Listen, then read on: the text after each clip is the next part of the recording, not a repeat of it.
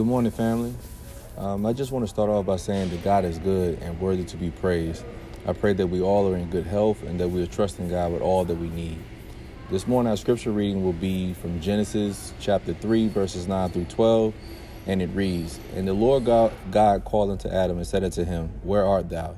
And he said, I heard thy voice in the garden, and I was afraid, because I was naked, and I hid myself.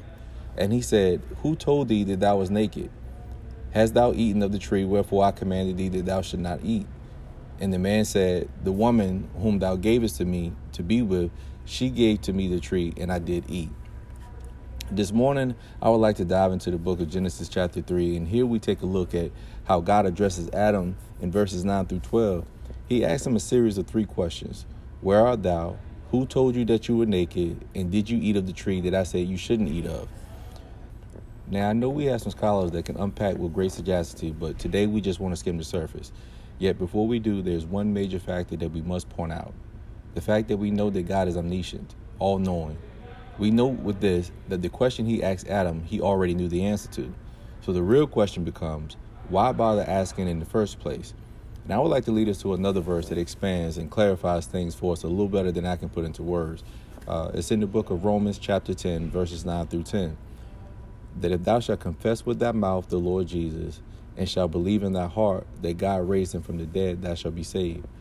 For with the heart man believeth unto righteousness, and with the mouth confession is made unto salvation. The key element here is this: with the mouth confession is made unto salvation. Salvation, what is it? In short, it's freedom. Confession is freedom from the secrets, the darkness, and the deception that sin holds us hostage in. Confession is a sign of maturity resulting from accountability.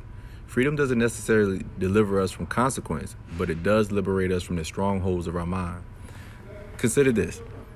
Consider how animal trainers tame wild beasts such as lions, elephants, or whales. Clearly, we're no match for these animals head-to-head conflict. But if you hold captive the mind, the body will soon follow. This is why animals, when they are captured, is called living in captivity. We too have been living in captivity for too long. I encourage you today to be free. Loose from the bondage of sin that holds captive your thoughts, your actions, your mind, and live in the freedom that Christ has set us free in.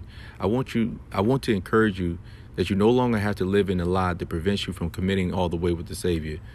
Whatever sin, lie, or deceit the enemy is holding you hostage with, you no longer have to be bound to. No matter what you've done, said, or thought, confess unto God and know that he is able and willing to forgive and make right your relationship status with him. Know that Jesus loves you, and so do I. I pray you were able to receive today, and I pray that your day is blessed. Amen.